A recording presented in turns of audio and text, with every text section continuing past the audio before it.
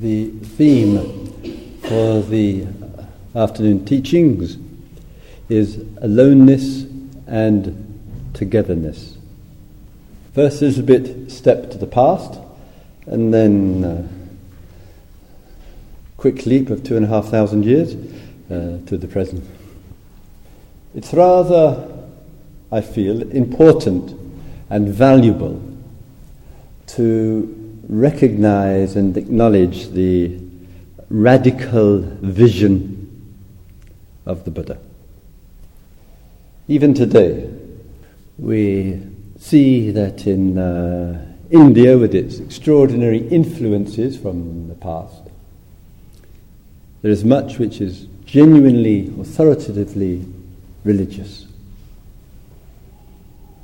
Flowers, the candles, the incense, the deities, the gods, the ashrams, the forms of worship. All of this still very strongly permeates India. It's in the air.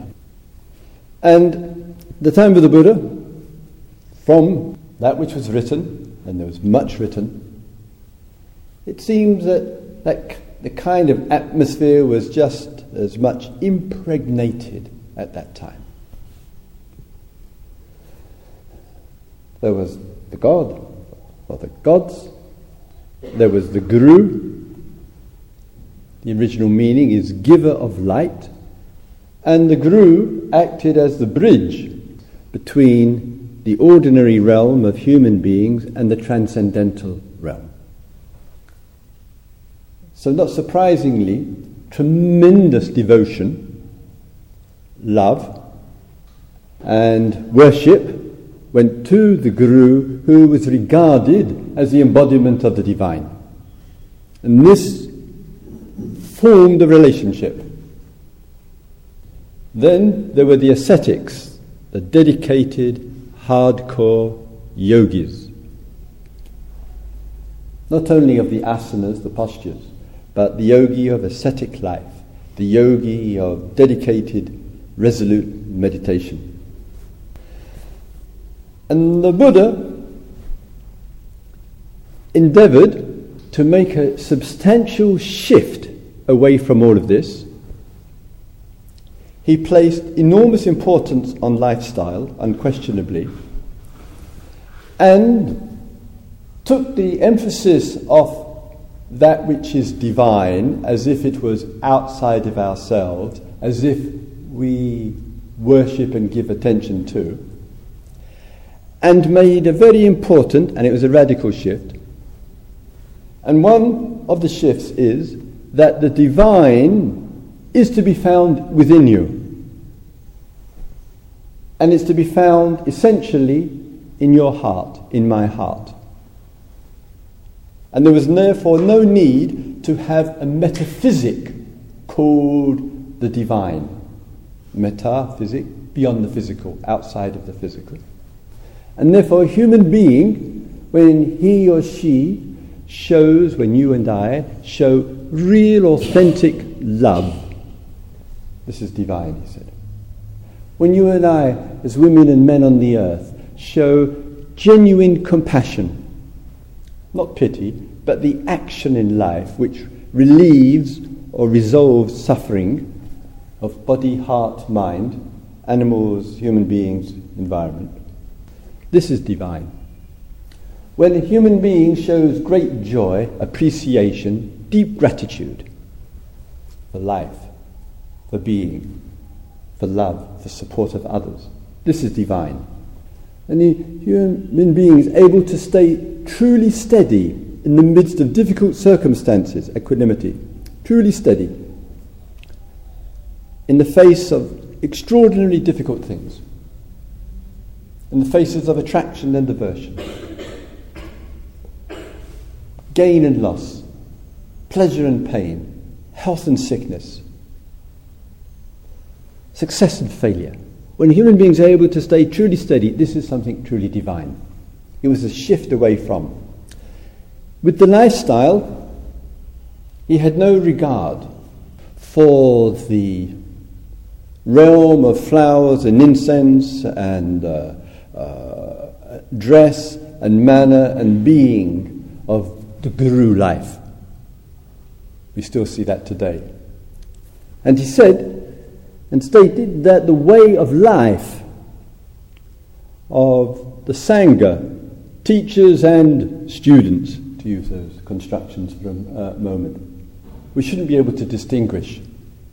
Originally there were no robes. This was a later. There was a homeless way of life. And this itself was radical because, despite some initial resistance, women were invited into the homeless life as much as men. Originally, even more radical, some of us not quite so bold, the women and the men in the homeless life in the Buddha Sangha bathed naked, publicly. Much more free-spirited way of life. We can't even do that today. So it was a movement away from external divinity, guru worship, caste, sacrifice, belief in rituals, immersion in the Ganga, and a movement towards human beings realizing something profound which had and carried none of those constructions. And that made it a departure from the norm. Departure from the norm. And I mention this because today, perhaps from your experience, certainly from mine, the exploration of the Dharma needs a fresh, not totally, but a fresh kind of emphasis. And this is what I want to talk about. Classically, looking at past and present for a moment, what has happened is that some people aspired towards ordination, became monks and nuns, entered into the celibate life, stepped out of the ordinary world called householder, livelihood, relationship, becoming parents or whatever, and stepped into the life of monasticism. Some people regard monasticism as an escape from the world. Being a post-monastic, I wish it was an escape. It would be lovely. Unfortunately, in the monastery, there is no escape. Sometimes we used to say in the monastery, perhaps the escape is in the householder's life. Television. Working like mad. Addiction to the refrigerator. Constantly doing. Making ourselves compellingly and compulsively busy. Maybe that's the escape. And if one is living with somebody in the householder's life, at least there's some resemblance of choice about it. But in the monastery, frankly, one wouldn't choose to live with any of them. And new ones keep coming in. And you have to deal with them. All sorts of weird and wonderful people end up shaving their heads. For reasons we didn't know, and they didn't know. So in our monastery we had the sublimely crazy, the mystics, the alcohol and heroin addicts, the terrorists, the man fed up with the householder's life, the woman who didn't want to go on living in the village any longer. We had the children who just wanted to be monks and nuns. We had them all in there. 200 of us. And in that weird and wonderful climate, there we all had to relate to each other and live in our aloneness at the same time. No picnic. So this became the form established, householders and monastics. For us, for you and for I. Seems to me that the challenge today and the great exploration today is looking at very deeply and very honestly with our being, as always carried of course, to see what is our relationship to aloneness and what is our relationship to togetherness. It means the close, intimate relationship. And these two areas pretty well, for most ages, is a constant thread of interest and sometimes preoccupation. Being alone, and what that means, or being in a relationship with another human being, opposite gender, same gender, but being in a relationship with another human being. And these two areas and fields of life carry with it great significance for us. And this significance the Dharma has to address. And it's going to require from you, from me, from all of us, a genuine honesty to look at this area. So in other words, the radical changes of the Buddha from 2,500 years ago, I certainly love them and applaud them. The system of monasticism and householder still applies, and it's important that people look care into that. And for many, as I say, the dynamic of today is looking, what is it to be alone? What is it to be in a relationship? And I'll just take one and the other. Most of the time, not always, most of the time we know if we're in a relationship. Well, most of the time we know if we're not in a relationship. But sometimes one doesn't know. And this particularly applies to some people who come to India. Because you may have a relationship with somebody who's in another part of the world or in another part of the country. And you may not be sure if this relationship is on or off or half on or half off. Whether you're, as I often say, one doesn't know sometimes whether one is a bus stop or the terminus, if you see what I mean. So sometimes, just taking the norm for the moment, there's the experience of aloneness. One looks and says, in my life, at this present time, whoever I am, one might say, I am not in a relationship, period. The simple word of using relationship with one other human being there. Very easily, this is too easily the breeding ground for some people for dissatisfaction. One can think and you can feel and have the idea, if only I was in a relationship, if only that could happen, it would be so beautiful, it would be a challenge to my life, I'd feel more fulfilled, I really feel ready or half ready or 1% ready, and this would be an important next step in my life. This gap is problematic. It's a severely problematic gap. And it's problematic because the idea of what I want and the fact of who I am right now, there is a split. The fact, the truth is, in the moment, I am alone. In the moment, whoever the I is, I am not in a relationship. And the wanting and the idea and the picture and the image and the wish and the fantasy or the story or the feeling or whatever separates us from the fact.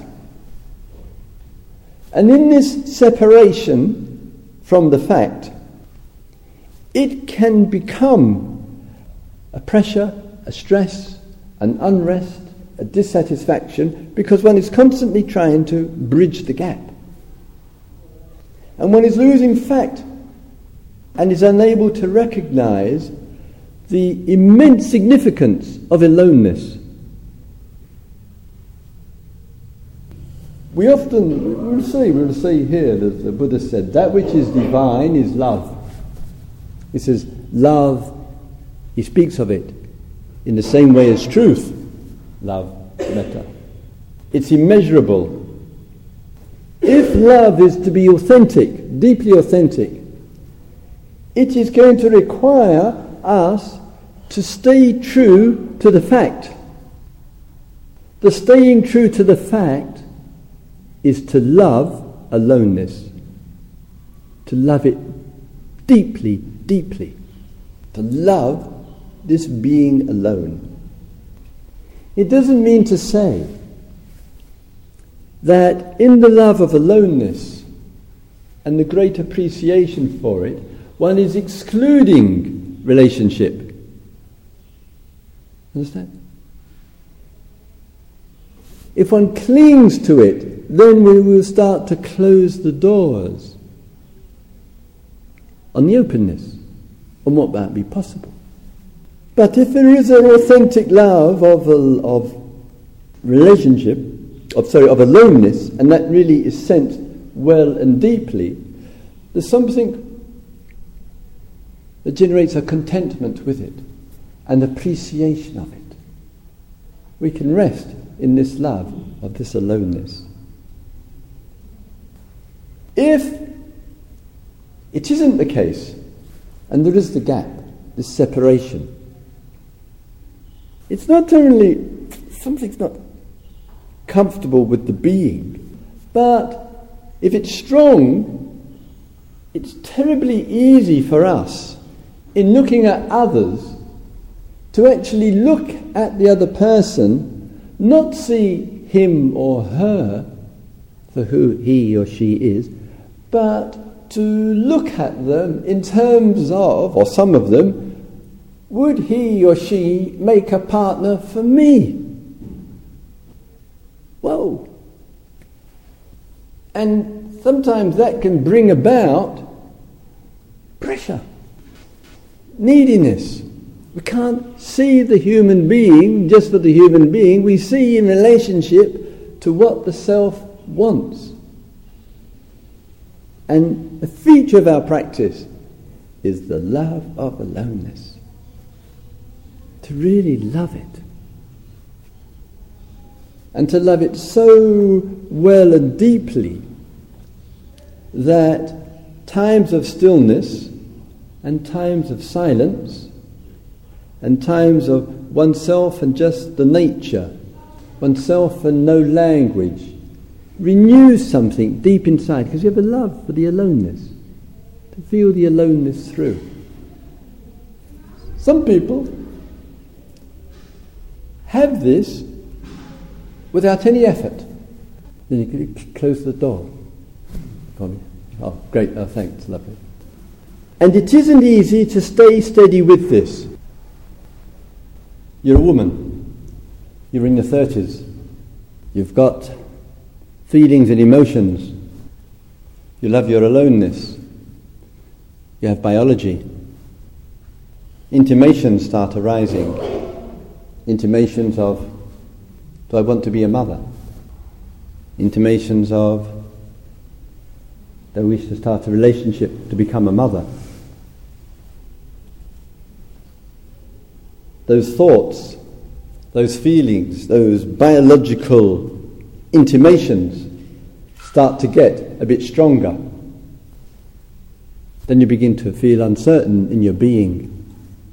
You begin to feel uncertain in your love of your aloneness, in the love of your non-relationship. And then you're hearing the stories from others, men and women. You're seeing mothers around with young kids, all registering impressions upon one. And then the numbers begin to come in. And all of that adds a little bit more fuel to it. It isn't easy. You're a man. You wonder whether, would it be like to be a father? Not a father. wonder, well, the passage of the years are going by, of course, easier for the male species than for women, in terms of numbers, ages. But still, the thought can arise, the feelings can arise, and all of that can build into a kind of pressure, and the pressure can build, and one just starts to feel unhappy in one's being, about one's being. It isn't easy to live with love. It isn't easy to be vulnerable. It isn't easy to live unsure about how things will unfold in the future in one's aloneness. And that's why, and the Buddha says, Sanghang Saranang Gacchami, I take refuge in the Sangha. One of the important features of that is, because you and I, we need each other.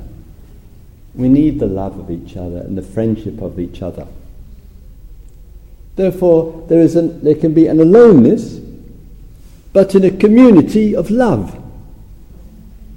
And if there's a community of love and a community of sharing, and it runs deep, the issue is no longer about being a parent or not being a parent, about becoming a mother or becoming a father. It is not the issue. The issue is love and staying true to it. And it's a great challenge.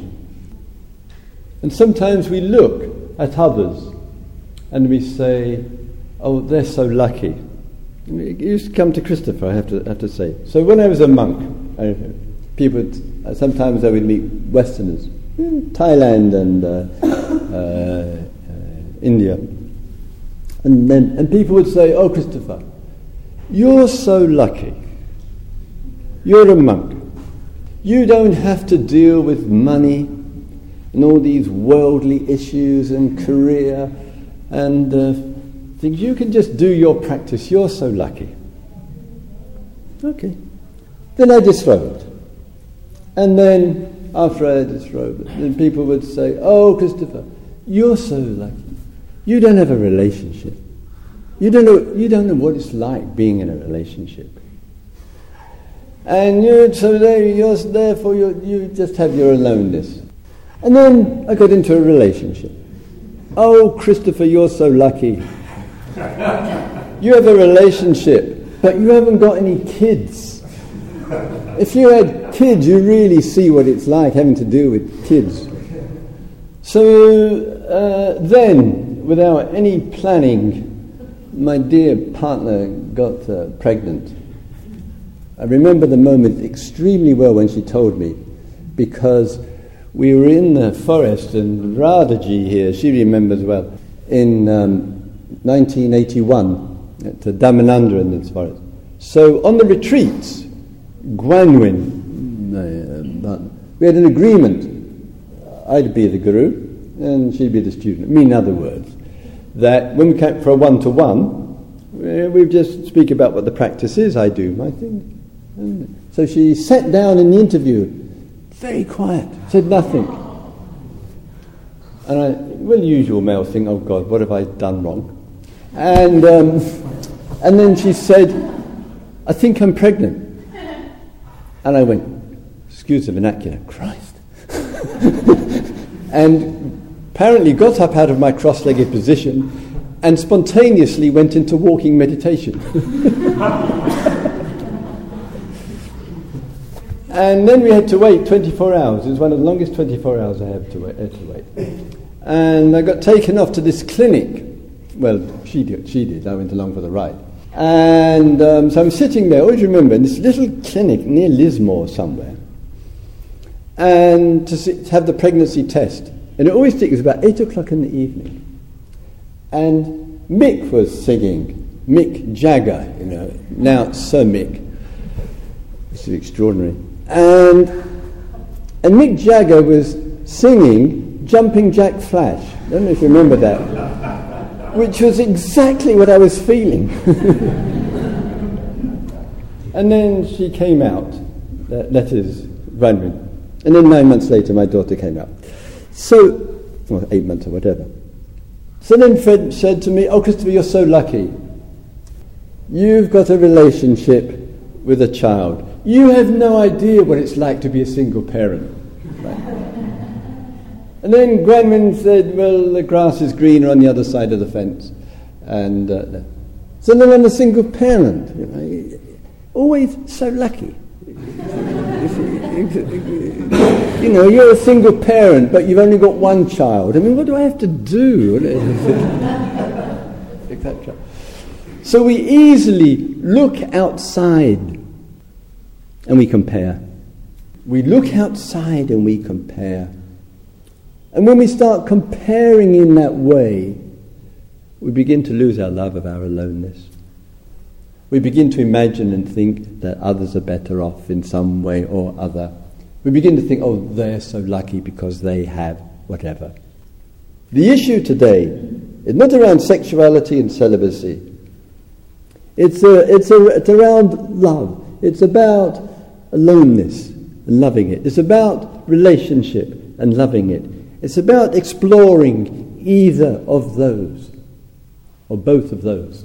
And it's an important shift, because most of us will possibly agree that often one or the other is causing difficulty. Being in a relationship can cause difficulty. Not being in a relationship can cause difficulty. The ending of a relationship can cause difficulty. So we've got to find ways for the Dharma to really address these areas of life, because it's a predominant paradigm of our life as we know it. We have to address this with no favoritism of relationship or aloneness, no nostalgia for either, ruthless with this, so that love either way is empowered and not watered down because one seems better than the other. In the area of relationship, the number of us in the hall here are in relationship.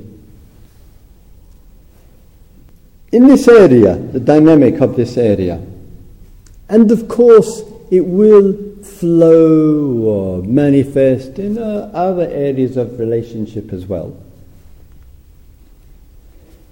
Part of the work on ourselves is not only looking at, and this is where the issue arises, I feel. We can look at the dynamic, and it is important, of anybody who is important to you or important to me, taking that kind of relationship, or the intimate relationship, man and the woman or same gender. That in the looking at that, if one is just concerned about the story and about the dynamics of the personality between the two, my response is, good luck, because you will need it. Oh, my goodness. If in the relationship it is just about how we can get along well, how our personality fits and doesn't fit with each other, or what it is that you have to offer me and what it is I have to offer you, if it's just about that, I think it's going to be very severely problematic. I doubt very, very much that in a close, intimate relationship between two people, whether the constructions called my personality, called your personality, my way of doing things, your way of doing things, my way of saying things, your way of saying, if a relationship, given the climate that we live in, the culture climate, can hold together on two people fitting easily with each other through the means of personality. The glue, and it was very glue, very sticky, over the centuries has been social pressure and religious orthodoxy kept people together. Not necessarily love. They just kept people together. Some of us only know too well. We've got enough memory of childhood. When my dear mother said to me, bless her, what do you remember of your childhood? What do you remember of your upbringing? And the first words that came out of my mouth were, one long argument between you and Dad. That was my memory of my childhood. She said, it wasn't that bad.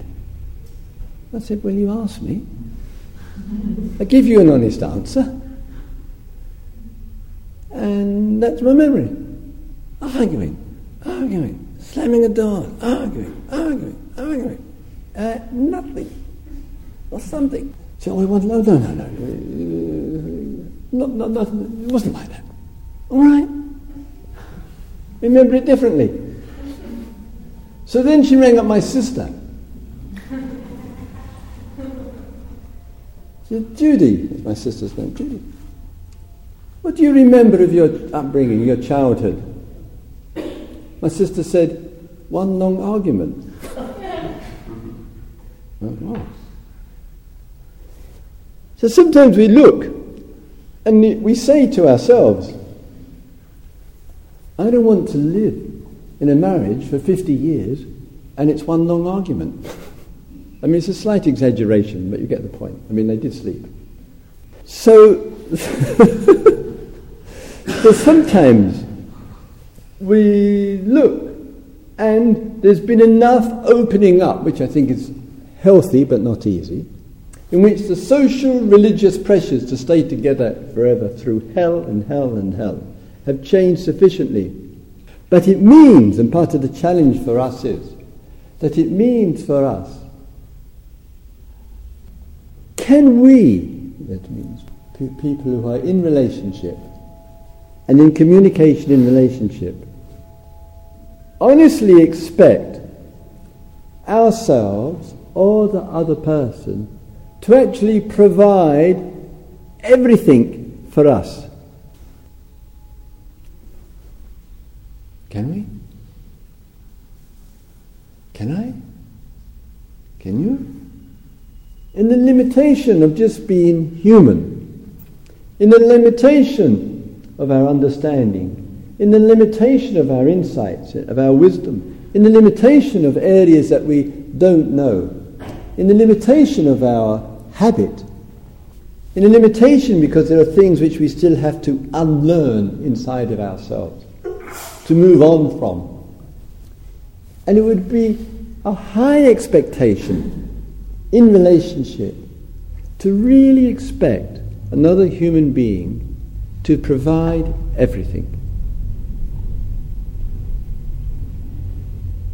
And when we're not truly clear about that, we end up disappointed with the person, with ourselves, and with the relationship. We can have too high expectation. And so therefore I say something which is deep and vital, some essential, must be at the centre, constantly. And it's our reference point. We call it love.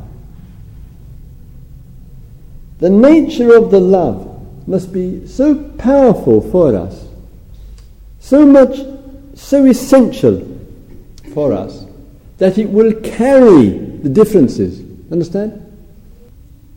I'm a human being, and all that expresses itself. The person or person that I connect with or communicate with, the human being, and all that expresses through the human being. But if I stay true to love, and that's the fullness of commitment, then the love is like a wonderful umbrella in which two people or a group of people can be together with the differences, because it's love is the priority. And when that principle and that experience really matters for us, really matters for us, I find, and hopefully you do too, that it's easier to accommodate misunderstanding. It's easier to accommodate differences. And the very accommodation of our differences of who we are and what we are, their ability to accommodate is the act of love. And therefore, blame, fault-finding, jealousy, possessiveness, reactivity becomes a rare phenomenon because one is staying true to love no matter what. The love counts. And if that love counts, the issue of being a monk, being a nun, being a householder, being alone, being in a relationship, is all secondary to something profoundly divine and immeasurable. And this is why we dig deep with each other. Because we wish to stay true to something. And it seems to me that even the language of religion can be dropped. Even the language of being a spiritual person can be dropped. We're interested in something else. And truth, in Dharma language, is being true to something. To stay true. To be really honest. Today in the small group we had, we looked and shared a little bit on area of insight. And in our willingness to be honest with ourselves and to really attend to ourselves, this honesty is another human word for truth. And sometimes something is seen clearly and well for us. And the inner response to seeing something clearly and well, the inner response is, this is true. This is so true. This is what happened. This is how it is. And that truth makes something very clear. So truth and clarity, honesty, really meet together. And it's only the truth, when we say, this is so true, this is true, only that truth will wake us up. No meditation method and technique. No exchange of words. No sitting in front of a guru and worshipping. No God, no religion will wake us up. It is the moment of the dawning of something which one knows is true, touches one. And in that truth has just spoken to us. And as the Buddha said, one knows not, very beautiful, one knows not where this truth comes from. It's not here. If it was, well, I'll get it out. It's not there, he says, and it's not in between. One knows not where this truth comes from, which enters into the event of life and contributes to waking us up. And sometimes it's just the simple words, this is so true.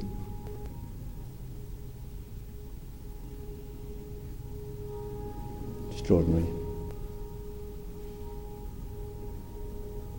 And therefore I say that the old duality, monastics and householders, the old duality, celibacy, that means aloneness, shall we say, and sexuality, meaning relationship.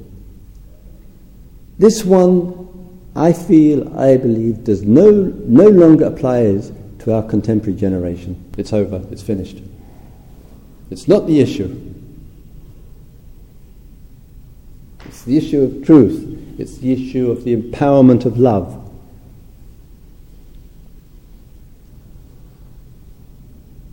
And this we explore and work with. If we stay true to that, many of these roles which we imagine or like or think about, whatever in the future or in the present, they are all secondary to the essential.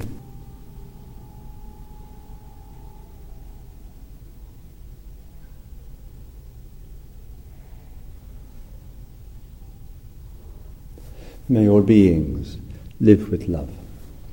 May all beings live with truth. May all beings live an awakened life.